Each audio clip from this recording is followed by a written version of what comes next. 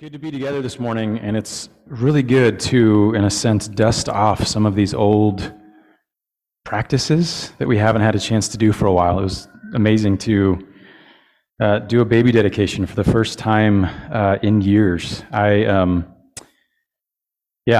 just grateful that we as a community have come together over many years and many seasons to dedicate children, to baptize new believers, to engage in following Jesus in community together the way he's called us to. And it's awesome, again, just to be able to do some things that we didn't get to do years ago as things are kind of, in a sense, reopening, if you will, you know. I know there's still elements of wisdom and elements of needing to just navigate wisely with faith. But in many ways, a lot of the things that we missed prior are slowly re-engaging and coming back. One of the things I've been thinking about, and this ties to the talk I'll be giving today, is the fact that one of the big pieces I think that has shifted and changed is actually communion, the Lord's Supper. And so this morning, I want to do kind of a one-off, if you will, or take a moment and talk about what it is that we celebrate when we celebrate communion and when we take the Lord's Supper together. And part of the heart behind this, and the reason is, again, when the pandemic happened, if you guys remember, when it first started back in like March 2020, when things went on lockdown, like we were all sitting at home, and we would have to say to you guys, "Hey, we're going to do communion today. Like, go grab whatever's in your kitchen and bring it to your computer," right? And you'd grab whatever you had, and you'd sit down, and we'd walk through, and we'd have this moment of doing that. What many of you guys didn't know is that as I was teaching, I'd be sitting in my basement, and I'd have my collared shirt on up front, I'd have my sweatpants on the bottom, and business up top, you know, and just chillaxing on bottom, right? And so a lot of things shifted, a lot of things changed. But slowly, as we began to meet in person again, it wasn't comfortable, it wasn't safe. We didn't feel good about doing communion, regularly, and the forms of it changed. And so for a while, we gathered, we didn't even do it. And then there was a while we were using those little cups, right? And those things were so awkward. Actually, I was at a gathering yesterday, and kind of this training, and those little cups were on the table at the end of it. And the guy had to tell us, and there was actually this secret that we missed like all throughout this whole time. It's like you bend and pop it first, and then you fold it back. I'm so sorry that for like a year and a half, we've had you guys struggling through that. Anyways, I digress. One of the things that we were really grateful to do on Good Friday, for those of you that were with us, is that we got to take communion together in a form and a format that was a little more normal or usual. We actually had cups that had juice that were poured by someone prayerfully done in service for this community. We had bread that was broken, again, prayerfully and prepared for the community to take, and to have a more tangible experience of what we've known for many of us over our history of walking with Jesus, just a little bit more robust piece of bread or cracker that represents the body of Christ broken, and the cup that represents the blood of Christ poured out for us for the forgiveness of our sins. And so this morning we're in a sense, I'm wanting to lead us and guide us and institute in a new way, again, of taking communion. On these tables we have, again, the individually poured juice, and we have these bread that was cut up prayerfully. It was an honor for me to do that this week and just prepare it. And so I want to talk about this morning, again, what is communion? What is the Lord's Supper? And why do we do it? As we enter back in, and it'll be, again, a new regular rhythm that we'll do on a weekly basis and kind of a new form, I want to make sure that we're doing it informed. I want to make sure that we're doing it with a proper theological foundation, understanding of what it is and why we do it.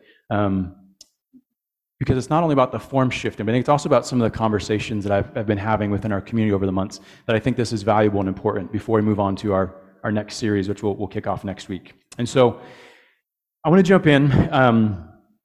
And if you have a Bible, I want you to open up to Matthew 26. If you don't have one, there's no problem. It should be on the screen above. But I want to start by reading where Jesus in the Gospel of Matthew institutes the Lord's Supper, and it goes like this. God's word says this to us this morning, Matthew 26, starting in verse 26. It says, "And now as they were eating, Jesus took bread, and after blessing it, broke it, and gave it to the disciples, and said, 'Take, eat, this is my body.' And he took a cup, and when he had given thanks, he gave it to them, saying, 'Drink of it, all of you, for this is my blood of the covenant, which is poured out for many for the forgiveness of sins. I tell you, I will not drink again of this fruit of the vine until that day when I drink it new in my Father's kingdom. So just looking at this passage, I just want to do kind of a basic, in a sense, the Lord's Supper, what is it and why, just really quick. The Lord's Supper is celebrating or remembering what Jesus is saying here, that his body was broken for us and his blood was shed for us for the forgiveness of our sins. It's one of the two sacraments that Jesus himself instituted, the sacrament of baptism and the sacrament then of communion. And why we take it is because Jesus himself instituted, he instructed his disciples to do it, and he commanded them to do so. In this reading here of Matthew, there's not the phrase, do this in remembrance of me, but there is the instruction, take and eat. These are not suggestions. These are, in a sense, commands or instructions to his disciples. But in Luke's gospel, in chapter 22, where he records it, there is that command of do this in remembrance of me. It's a very clear instruction that Jesus says to do this. And he says to do it, why? He says, do it in remembrance of me. You've maybe heard me say, if you've been at Missio for a while, that I believe remember is actually one of the most often or most common commandments that God has given to his people all throughout Scripture. From the Old Testament to the New Testament, in different ways and in different forms, there's this command or this instruction to remember. Why? Because we're forgetful people. But this command and instruction to remember, and to remember what? I want to read for you a little bigger, the context of how and where and why this is taking place, so that we remember why we're remembering, okay? So if we look up then at Matthew, still in chapter 26, but verses 17 down to 25, this is Jesus' command to remember. He says this. He says, now on the first day of unleavened bread, the disciples came to Jesus saying, where will you have us prepare for you to eat the Passover? He said, go into the city to a certain man and say to him, the teacher says, my time is at hand. I will keep the Passover at your house with my disciples. And the disciples did as Jesus had directed them, and they prepared the Passover. When it was evening, he reclined at table with the 12, and as they were eating, he said, truly I say to you, one of you will betray me. And they were very sorrowful, and they began to say to him one after another, is it I, Lord? And he answered, he who has dipped his hand into the dish with me will betray me. The Son of Man goes as it is written of him, but woe to the man by whom the Son of Man is betrayed. It would have been better for that man if he had not been born. Judas, who would betray him, answered, is it I, Rabbi? And he said to him, you have said so. See, so here's the context, and here's what Jesus is declaring them to remember. What Jesus is actually doing as he institutes the very first time that the Lord's Supper is taken, the very first time that communion is taken together, we're told that Jesus is actually celebrating the Feast of Unleavened Bread. And he's celebrating the Passover meal, which was the first meal that would kick off that festival for the Israelites, for the Jewish people. And Jesus, as a Jew, with his disciples, was celebrating that meal with them. Now, why is that important? What's the remembrance there? What is Passover? Jesus is referring back to in Exodus 12 when the people were in slavery, right? They'd been in slavery for many years. And God had told them, I'm going to set you free. After all of these plagues, the final plague that was coming for Pharaoh and Egypt for enslaving the people was that there was going to be death of the firstborn. And what God told the people was, look, tonight I'm going to free you. Now, after so many years of slavery, whether or not they believed, I don't know. Was that a challenge? Was that a struggle? I don't know. But I think it was. Why? And that's why God says, I need you to trust me in something. I want you to do something that might seem a little weird, a little awkward, but I need you to do this. I want you to do this. And those that do it, you'll be saved. And what was it that they had to do? They had to take a perfect, spotless, unblemished lamb. They had to take it, they had to kill it, and they had to take the blood and smear it over the threshold of their home. They had to spend the night in their home that night, waiting, but being ready and prepared for God to come and do what he promised he would do, which was to spare the lives and free the people when they trusted in the command to allow that blood to be over their threshold as a protection for them so that God could identify them, each home, that night as he came through, and to know that those that are under this protection of this blood, as my instruction has provided for them, they trust in me. And because they trust in me, they will be free. They will be set free from slavery. They will enter into a new phase of life. And that's what Jesus was remembering. That's what Jesus was actually celebrating at Passover at the beginning of the Feast of Unleavened Bread with his disciples. Now, we know on this side that passage, that journey that took place in Exodus 12 was actually a foreshadowing and a forecasting to something else. It was to this, that there was to be another lamb whose blood would be shed. And for all those who looked upon and believed in the shedding of that blood on their behalf, allowed themselves, in a sense, to be under the blood over their threshold, submitting themselves and believing in God's promise and provision for their freedom, for their salvation, that was pointing ahead to Jesus. And that's what we celebrate here. That's what Jesus, in essence, is saying. Do this in remembrance of me, that I am the one that came and fulfilled that. I am the one that has done that for you. Every other sacrifice, every other instance where God, throughout history with his people, commanded there to be a shedding of blood to create a covenant, to provide for freedom, to provide for forgiveness, to provide for an absolution, all of that was pointing ahead to me, the day when I would come and my blood would be shed for the forgiveness of sins for the world. My iPad just decided to update. I kid you not. It finally finished. I hit the wrong button as we were doing the child dedication. I'm like, So now I'll be able to read a quote that I wanted to read for you in a little bit here. No. Here's what we're doing. Is in taking communion, that's what we're remembering. That's what we're celebrating. And I want to put this in context for you for a bit here, that as followers of Jesus, we're reminded through communion actually that we live life at the intersection of a lot of different things. And I want to look back again at the context to show us one of those intersections. One of the big intersections that we live at and that this table represents is an intersection of sorrow and of celebration, intersection of sin and forgiveness, the intersection of brokenness and unity. It's an intersection of suffering and of hope, and it's an intersection of longing and fulfillment of promise. And the reason I want to talk about these is because, again, I think us being able to take communion again more freely and reestablishing this rhythm, this sacrament together, if you will, I think there's, again, a more robust, theological heart that I believe God wanted us to understand and think through, and that I want us to think through as a community. And again, it's understanding these intersections: sorrow and celebration, sin and forgiveness, brokenness and unity, suffering and hope, longing and fulfillment. So again, back in the context when we read it of Matthew 26, verses 17 through 25, we're told there that he's not only getting together to celebrate the Passover with his disciples, but he says to them, "Truly I say to you, one of you will betray me." And in verse 22, they say to him, all of them, it says they're very sorrowful, and they began to say to him one after another, "Lord, is it I?" See, that this celebration of this table, it is a celebration, but it's a celebration that doesn't happen without understanding the reality of sorrow, the reality of brokenness. And I think for us to take this communion and to come to the table each week when we do or whenever we do, it's needing to understand the reality of both of those, the coupling of both. I appreciate actually Soong Chan Ra in his book Prophetic Lament. He says this about the Lord's table. And this has helped frame these realities of these intersections that I'm going to be talking about today. He says this in his book. He says, "The Lord's table provides the opportunity for the church to operate at the intersection of celebration and suffering. In 1 Corinthians 11:26, we're reminded that we have the opportunity to proclaim the Lord's death in remembering Jesus' suffering on our behalf.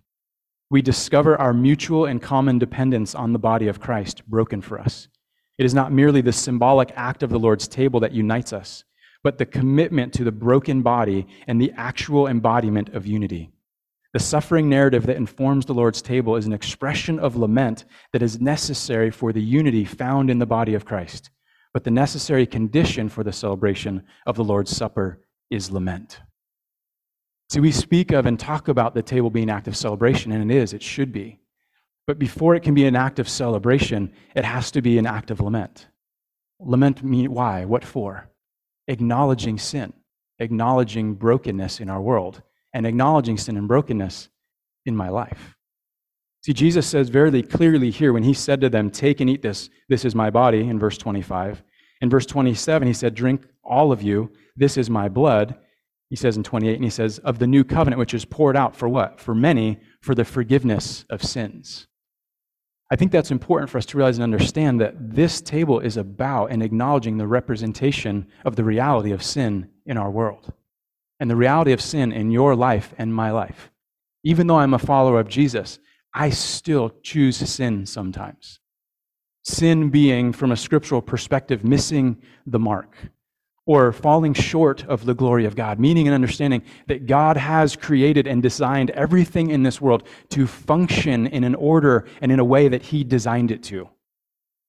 And when we stray from that, when we move from that in many different areas, we're actually, that's sin. We're missing the mark, or we're doing things in a way that is not going to fully express the glory for which God intended them to do. I appreciate a friend of mine, Josh Chen, he's defined sin over the years this way as we've talked, and he said that it's looking for life where there is no life.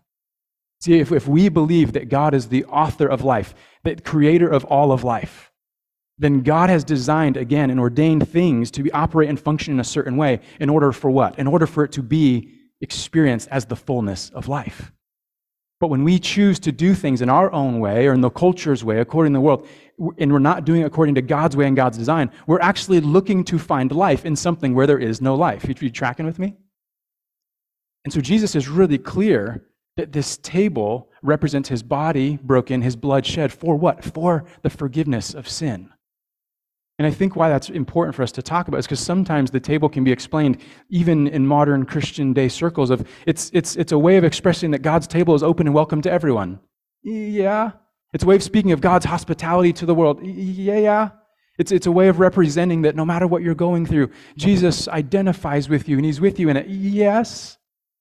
That's true, but that's not the actual theological depth understanding of why and how you're welcome at His table and why He's walking with you in the midst of your suffering. You guys tracking with me? Those are, in a sense, shallow glimpses of the true meaning and understanding of what this table is. It's the representation of the Lamb that was slain for the forgiveness of sins. Now, I know even as I'm talking about sin, some of us are uncomfortable with that because our culture is training us to be uncomfortable with talking about sin. It's taboo in our culture to talk about sin. But for us as followers of Jesus, it ought to actually be a normal thing to talk about the reality and understanding of sin, especially if we proclaim to be an authentic community that makes Jesus Christ fully known so that others can come to fully know Him. The reason why we hold out authenticity as one of our values and espouse to be an authentic community is because we believe that we are saved by grace through faith in Jesus. Amen? And we also acknowledge that we are in process of becoming what God has made us to be, right? And so as I'm still in process, I still sin. If I'm being honest with you, I sinned this morning. I didn't speak kindly to my boys.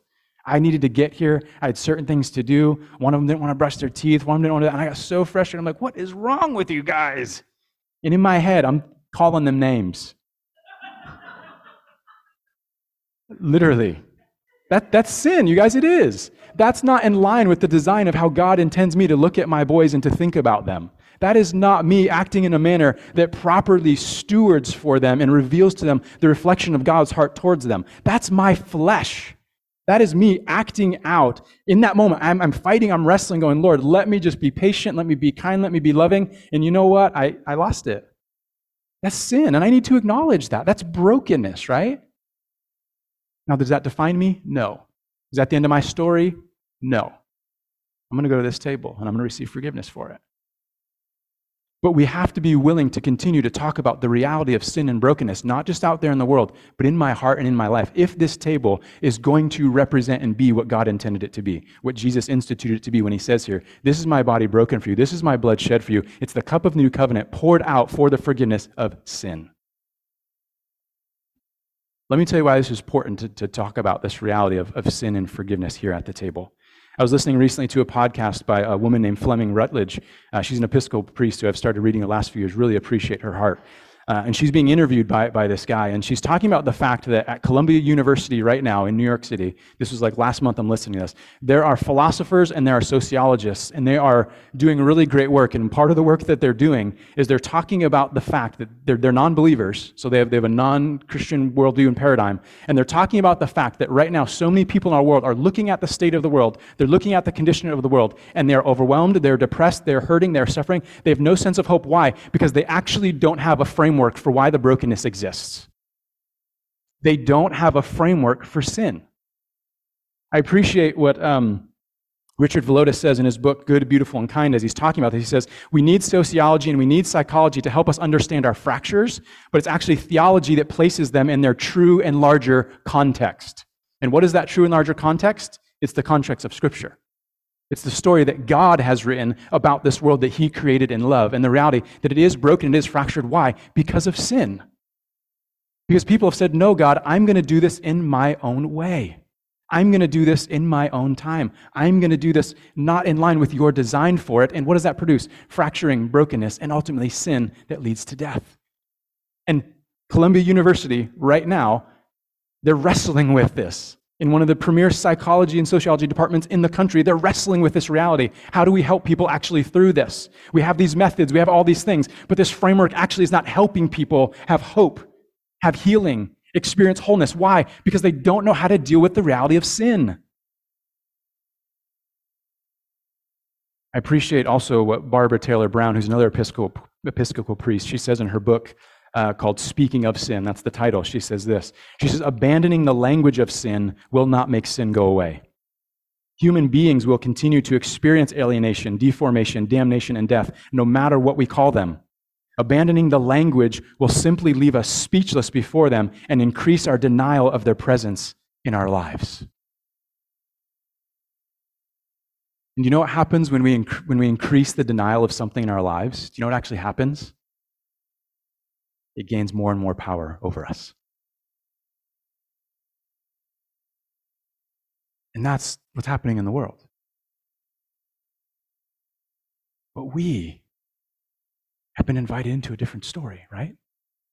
We've been given a bigger context and understanding of why the sin, why the brokenness, why the suffering that I experience in here and in my home and in the world. You can't abandon the reality of sin just by not talking about it or saying it doesn't exist. That actually only makes the problem worse. And so Jesus is really clear. Take this and eat this, my body. Take this and drink this, my blood poured out. For what? Why? For the forgiveness of sin. I have a good friend, his name's Bill Zolke, and he's a Catholic priest, and I've interacted with him in a number of times over the last few years in spiritual direction settings and leadership trainings and different things. And it's interesting talking about the Lord's table with him because he's Catholic and he comes from a Catholic background and he's worked for years in the Catholic Church. And Catholics, one of the things that they always do when they take communion is they actually couple it with confession. And so for them, there's this very clear connection with, I need to make a confession of my sin before I go to the table. And for them, what he says it's funny because, again, being Catholic and growing up Catholic and working in the Catholic Church, he goes, I see Catholics actually understanding the reality of their forgiveness more like real and more holistically than most evangelicals that I've been interfacing with over the last few years. And it's been interesting to dialogue that with him. There's a lot of different reasons as to why. But he's like, evangelicals, you guys talk about grace, right? You're saved by grace through faith. He goes, but I think your practice of actually engaging the table, it doesn't lead people to actually talk about the reality of sin and confession. So that then when you come to the table, what are you coming for? Like, what are you being absolved of? What are you being forgiven for? If I can't acknowledge and recognize I have sin in my life still that needs to be forgiven, I'm coming to the table and I'm doing this act that's vastly important, incredibly mystical, but very powerful, but I'm doing it again without fully understanding and acknowledging, going, I'm doing this. Why? Because I still have sin in my life that needs to be forgiven. I still have things going on in my life that are not yet transformed by the grace that I speak about. And he's like, he sees evangelical Christians over the last 10 years he's working with them, walking around with more guilt than the average Catholic walking around. Why do I share that? Because we have a lot of preconceived notions and convictions and judgments about Catholics, don't we, if we're honest? It's not relationship, it's not, you know what I mean? I have a lot of Catholics in my family. I went to Catholic high school, anyways. This table is a recognition, again, that it's the intersection of sin and forgiveness. And one of the things I want us to look at this morning is 1 John chapter 1, verses 5 through 10. I want to read this to us and talk about this is the importance of again acknowledging sin and confession as part of our experience of taking communion, so that we can actually experience the forgiveness that we desire and not be burdened with guilt. John the Apostle writes this in 1 John. He says, "This is the message that we have heard from him and proclaimed to you, that God is light and in him is no darkness at all. If we say we have fellowship with him while we walk in darkness, we lie and we do not practice the truth. But if we walk in the light, as he is in the light, we have fellowship with one another, and the blood of Jesus, his Son, cleanses us from all sin. If we say we have no sin, we deceive ourselves, and the truth is not in us. But if we confess our sin, he is faithful and just to forgive us our sins and cleanse us from all unrighteousness. If we say we have not sinned, we make him a liar, and his word is not in us. See, John is giving an interplay here between a lot of different ways of expressing and talking about actually confession. The word confess literally means same speech, or to speak the same as. When I confess, I'm speaking the same as God. God speaking and saying, the world is broken because of sin, and I have come here to save it and rescue it through my Son, Jesus Christ. And John is saying, when we walk in light, meaning coming out of the hiding and confess and speak the same of God, that there is brokenness not just in the world, brokenness in my life, and I confess that, he is faithful and he is just to do what? To forgive us of that sin that is acknowledged. And what does it say? It says he's faithful. If we say we have no sin, so meaning don't confess or we speak a lie, right? We deceive ourselves. Again, culture saying don't talk about sin, pretend like you don't have sin, there's none in your life, there's none in the world, it doesn't exist, a broken paradigm. If we walk in that reality, the truth is not in us. But if we confess our sin, he is faithful and he is just to forgive us our sins and cleanse us from all unrighteousness. How much unrighteousness? And what does all mean? All. We've played that game before, but I think it's important this morning. All means all. It's important for us to acknowledge, yes, there's sin in my life, but I can come and I can confess it, acknowledging that the blood of Christ is the home under which I live, the banner which is spread over me, the love that has been proclaimed over me, the freedom and the grace that is my covering. I can come and bring all of my sin into that. I don't have to leave it at the door. I don't have to dust it off with my shoes as I step in. No, I can bring it in here, and I can bring it to this table, and I can confess it to the Lord that, yes, I have done that stuff. I have done these things. I have turned from you. I have rejected you. I have failed to remember you. I have strayed. I have looked for life where there is no life. And in doing that, acknowledging that, the word here says that he, God, is faithful and he is just to forgive us of all of the sin and cleanse us from all unrighteousness. Yes, that's powerful. That's good news. It's really, really good news. And that's what this table represents. That he is faithful and he is just, even when we're not. This table declares that there is more grace in God than there is sin in me. That there is more love in God for this world than there is brokenness in this world. That there is more power in the humility and acknowledging the pain and the suffering than there is in posturing and pretending strength and having it all together. There's freedom to be found in this act of communion that the Lord has instructed us to take and to do together as an act of remembering him, who he is and what he has done for us. And so we move from not only sorrow and celebration to sin and to forgiveness, but from brokenness to unity. I appreciate again what Soong Chan Ra was talking about there, about the table being the intersection of these places. That this table is actually what unifies us. When we talk about unity within the body of Christ, this is the provision for it. Why? Because according to Romans, all have sinned and fall short of the glory of God, right? But the gift of God is forgiveness and righteousness through Christ Jesus, our Lord. And so this table reminds us we're all on a level playing field in here. Doesn't matter what degree you have. Doesn't matter how much you make or don't make. Doesn't matter your ethnicity. Doesn't matter your background. Doesn't matter. You are welcome to the table of God. You are welcome in the family of God. How and why? Through the confession of my sin and my brokenness and my need for a Savior whose name is Jesus, who laid down everything for me so that I could be brought home, so that I could be reunited with God, my Creator, so that I could be reunited with a body and a family in this world that represents and is an outpost of the reality of the kingdom of God. This is what unites us. Not because we're in the same missional community, not because we live in the same neighborhood, not because, again, none of that stuff. Actually, one of the things I love about our communities, I can look here and I see a diversity of ethnicities and socioeconomics and jobs and everything. Like, it's beautiful. And what is it that unites us? It's this. There's actually nothing else that I could probably put in front of this group of people that I'm looking at and go, let's go, let's all get around this. You guys be like, no, I'm cool. No, thanks. But this, this is what does it. Believing in the Lord Jesus Christ, his body broken for us, his blood shed for us for the forgiveness of our sins, and the celebration that we're free and forgiven. That unites us as well. And then we can take things and say, let's go serve some people together. And we go, yes, let's do that. Why? Because it's a representation of the body of Christ. It's a representation of the story that we believe. That Christ came and he walks among us and he's with us. He suffers with us. He cares for the hurting. He's compassionate. His heart is for justice. Righteousness and justice are the foundation of his throne. And so we can go out and represent and do those things together and be united in that. Why? Because first and foremost, we're united by this table. Unity in the midst of brokenness. In community, but also within my life. Because again, this table reminds me, my life is fractured. I am being pulled in different areas and in different things. There are a lot of pressures. And I try to soothe, and I try to push against, and I try to do all that. And I don't feel whole all the time. But this table is my wholeness. This table brings unity even to me in the midst of the different areas of brokenness that I fight against.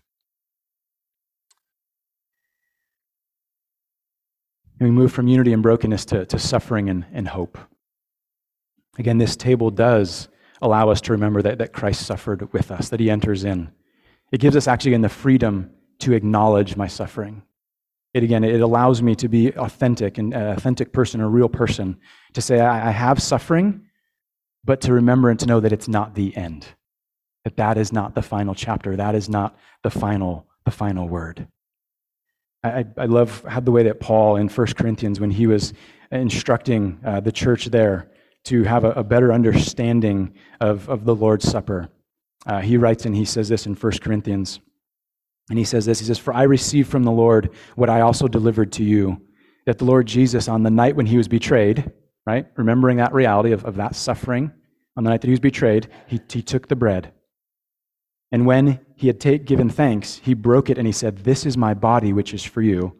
Do this in remembrance of me. And in the same way also, he took the cup after supper, saying, this is the cup of the new covenant of my blood. Do this as often as you drink it in remembrance of me. For as often as you eat this bread and you drink this cup, you proclaim the Lord's death until he comes. I'm going to think about that statement for a second. You proclaim the Lord's death until he comes.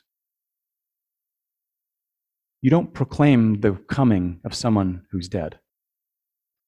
They're dead. But what is Paul talking about? What's he pointing to? You proclaim the Lord's death until he comes again. He's saying you're proclaiming, every time we take this, we're not only proclaiming his death, but we're also proclaiming his resurrection. And that's the hope, is that where we live at this intersection of all these things, in this reality of the now but not yet, again, it's not the end, it's not the final story. So we're proclaiming his death, we're also proclaiming his resurrection, and we're proclaiming that he's coming again. That Christ has died, that Christ has risen, that Christ will come again. And I'm aligning myself with the reality of the story of another king and another kingdom, acknowledging that this place here ultimately is not my home. That everything that we're experiencing, everything that we're doing here, other than a human soul, is temporal. As things are right now, everything around us in this world is temporal, other than the human souls. But even the casing of my human soul is temporal. When Christ comes back and he resurrects us, we're going to have resurrection bodies, we're told. You'll recognize me, I think, the same way that they recognized Christ. But it was a new and glorified, it was a resurrected body. It was different. Everything, you guys, in this world right now as it is temporal, other than the human soul. Which is why us understanding what this is so important, and how and why we take it is so important. Because if we're going to be an authentic community that makes Jesus Christ fully known so that others can come to fully know him, we need to regularly practice being a confessing community that comes to the table, receives the Lord's Supper in faith, acknowledging again that Jesus' death and resurrection was for me. And also for the world to receive.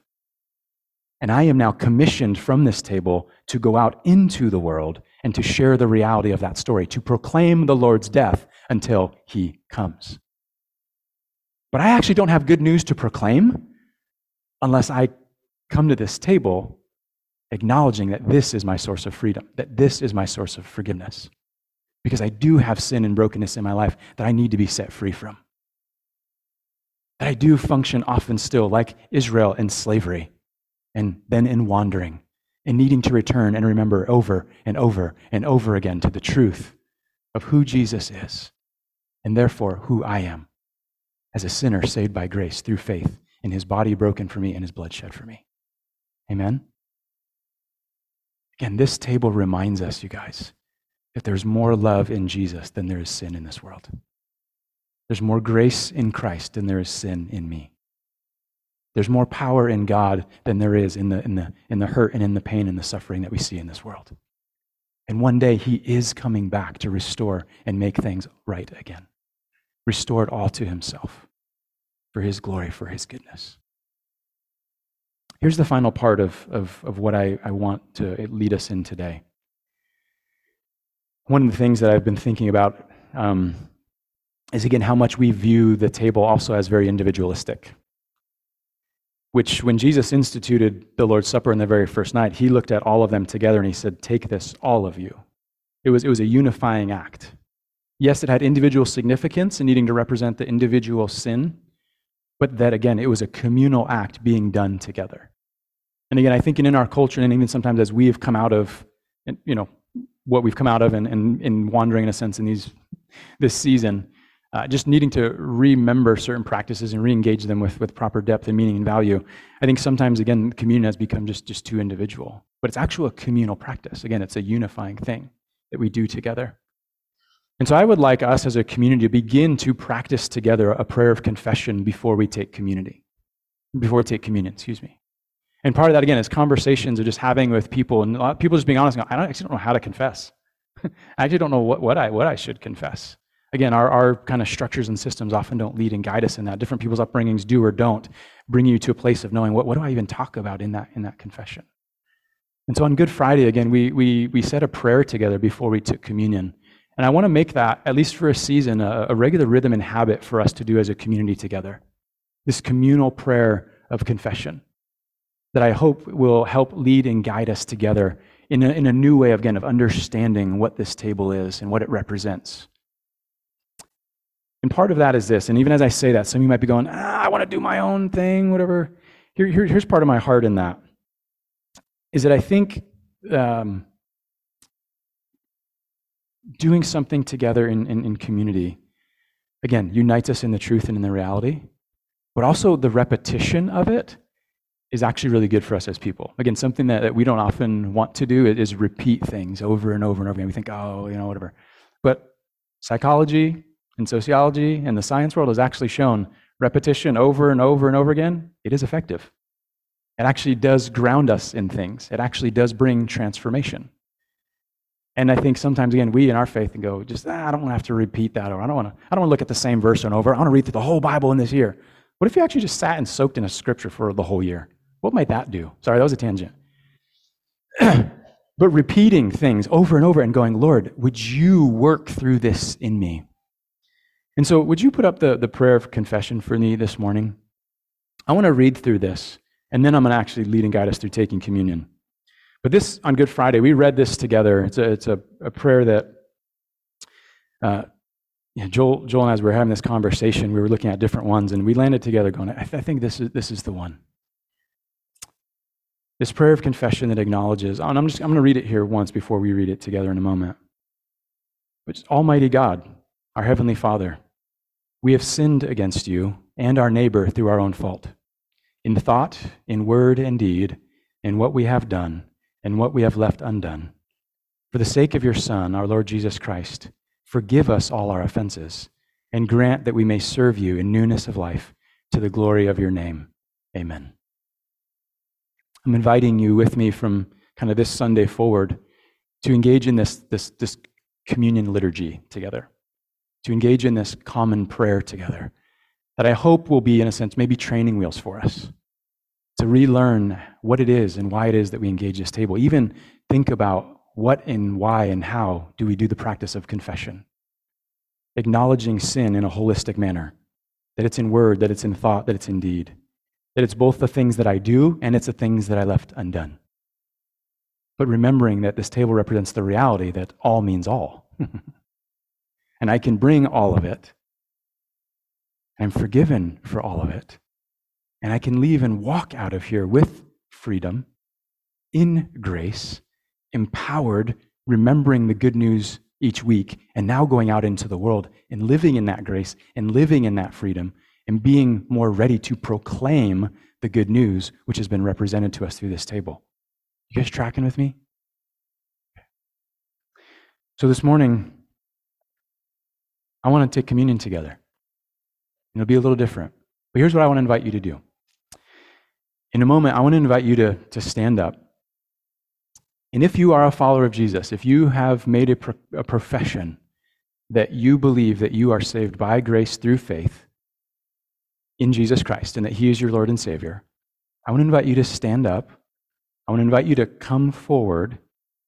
I'll have you come through the center this time. And I'd like you to come and take a piece of the bread which represents Christ's body broken for you, and there is gluten-free here as well. And then I would like you to take a cup which represents the blood of Jesus poured out for the forgiveness of your sins.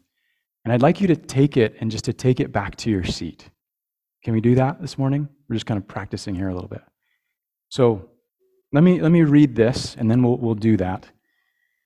And yeah, this is again Paul's proclamation as he was teaching the Corinthian church how to properly observe communion. He says, "For I received from the Lord what I also delivered to you, that the Lord Jesus Christ, on the night that He was betrayed, He took bread, and when He had given thanks, He broke it, and He said, 'This is my body, which is for you.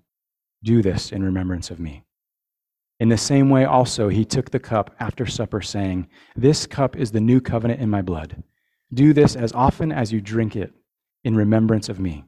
For as often as you eat this bread and drink the cup, you proclaim the Lord's death until He comes.'" Missio, this morning, if, again, you have professed Christ as your Lord and as your Savior, I want to invite you to come forward to this table to take the bread and to take the juice. Don't take it yet, though, and return to your seat. Would you do that with me? Okay, the table is open to come forward. Now, Missio, as a family together, we're going to do two things now. I want us to pray this prayer of confession together, and then I want you to, in your own words after that, begin to confess what you need to before you take the elements. Does that make sense? But as a family together this morning, acknowledging that we're united by this table and our need for this table, would you pray this prayer with me? Almighty God, our Heavenly Father, we've sinned against you and our neighbor through our own fault, in thought, in word, and deed, in what we have done and what we have left undone. For the sake of your Son, our Lord Jesus Christ, forgive us all our offenses, and grant that we may serve you in newness of life, to the glory of your name. Amen.